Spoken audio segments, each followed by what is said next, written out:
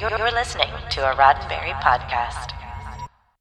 Today is Monday, May 3rd, 2021, and this is your daily Star Trek news from the Roddenberry Podcast Network. On today's show, author of The God Equation, physicist Michio Kaku, reveals to LeVar Burton that he's a lifelong Trekkie. Composer Jeff Russo thinks Star Trek fans would have loved Noah Hawley's now defunct film script. And Star Trek guest actor Nathan Jung has passed away at 74.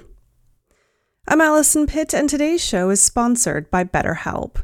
Get 10% off your first month of counseling by visiting betterhelp.com/DSTN.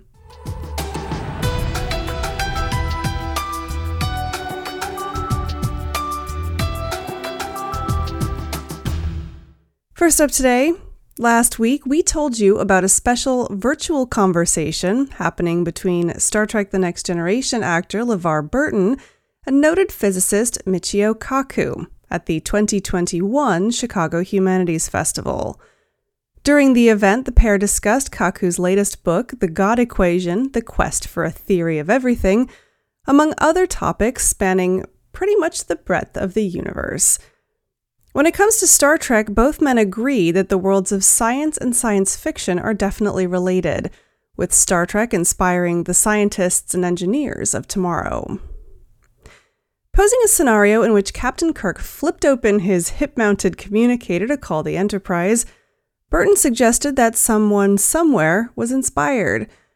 Continuing, Burton said, "That child probably grew up and became an engineer, a scientist, a designer of product, and is responsible for a piece of technology that's more common on this planet than a toaster, well, at least it has been in the past. That's a flip cell phone." Now, Burton's scenario isn't far-fetched. As it turns out, Kaku is a lifelong Trekkie. During their conversation, Kaku admitted that he, too, was inspired by science fiction as a child. "I was hooked," Kaku told Burton. "I mean, what's there not to love? Space monsters, ray guns, invisibility shields, underwater cities. I was hooked." Kaku described how he was curious about things like warp drive, the fourth dimension, and hyperspace as a child. That curiosity drove him to become a physicist, seeking an understanding of the ideas that fascinated him when he was young. To read Dr. Michio Kaku's latest book, The God Equation, The Quest for a Theory of Everything, you can visit bookshop.org, Amazon.com, or wherever you get your books. Now, next up, while we wait for details about the Star Trek feature film currently penciled in for a June 2023 release, franchise composer Jeff Russo has chimed in with a few thoughts about his friend Noah Hawley's now dormant film that Paramount Pictures veered away from last fall. In an interview with TrekMovie.com, Russo said he and Hawley had already had extensive conversations about the film, and while Russo had not seen any of the pre-production work, he had read the script and even started work on some musical themes for the movie. And in his words, what he read would have made Star Trek fans lose their minds. It would have been telling a story that they hadn't heard, that hadn't been done, in a way that would have been very fulfilling, Russo continued, finding out answers to questions that have never been answered. Official details on Hawley's story were never made public, save a piece in Deadline last August that said it might have been about a deadly virus. In any case, Russo's comments about questions that have never been answered seem to indicate it spoke to the larger Star Trek mythology in a way that would have resonated with longtime fans of the franchise. And according to Russo, it's a story that could still be told as a standalone film within the larger scope of what Star Trek is doing theatrically. It stands totally on its own. It's one of those stories where, they can drop right into the middle of the whole thing. It could work if they just made one and never go back to it, and it would be totally fine.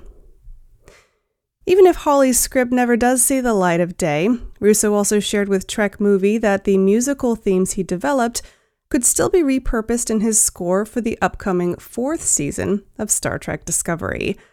To read a transcript of Russo's conversation with Trek Movie, or to listen to the interview on their All Access podcast, visit trekmovie.com. Now, I've got more news in a moment, but first, a word from our sponsor, BetterHelp.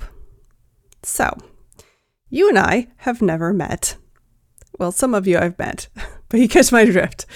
My point is, I don't necessarily know what's good for you any more than you can know what's good for me. But if you're feeling like maybe you could use someone to talk to, BetterHelp does actually know what's good for you. When you sign up with BetterHelp, they'll ask you about you, and they use what you tell them to match you with a licensed professional therapist who specializes in what you need. Anxiety, self-esteem, grief, these are just some of the areas that BetterHelp counselors specialize in, and they can use their skills to help you. In the meantime, I just do the Star Trek news. I want you to start living a happier life today. And as a daily Star Trek news listener, you can get 10% off your first month of counseling by visiting betterhelp.com/DSTN. Join over 1 million people who have taken charge of their mental health. Again, that's BetterHelp, HELP.com/DSTN. Now, finally today, Star Trek, the original series guest actor Nathan Jung has died at the age of 74. According to a piece in Variety, Jung's close personal friend and attorney, Timothy Tao, confirmed Jung's death on April 24th. No cause of death was disclosed. The Star Trek, the original series episode, The Savage Curtain, was one of Jung's first on-screen credits as Genghis Khan. In that episode, he was teamed up with Kales and other notorious villains from history in an unlikely battle against Abraham Lincoln, Surak, Captain Kirk, and Mr. Spock. Although his character never spoke, Jung's menacing presence as Genghis Khan established himself as a part of Star Trek history. He was active on the convention circuit, even as recently as last December, appearing at a GalaxyCon Live event for guests of Star Trek. Now, his appearance on Star Trek led to a number of guest starring roles on classic television shows, including MASH, Starsky and Hutch, and Chips. He also appeared in such well-known films as Big Trouble in Little China, Black Rain, and Beverly Hills Ninja. Jung's most recent on-screen appearance was in the documentary short Nathan Jung vs. Bruce Lee, in which he shared his experience meeting the famed kung fu expert while working on an episode of the 1960s TV series, Here Come the Brides. Nathan Jung is survived by his nephew Keith Jung. Please join me in sending condolences to his family. Well, that's it for today's daily Star Trek news from the Roddenberry Podcast Network. Don't forget to check out the other great shows on the network at podcasts.roddenberry.com. Daily Star Trek News is produced by me, Allison Pitt, and written by Chris Peterson and Jack Brown. Today's show was sponsored by BetterHelp. Get 10% off your first month of counseling by visiting betterhelp.com/DSTN. I'm back tomorrow with more of the Star Trek news you need to know and this week's Trek Trivia.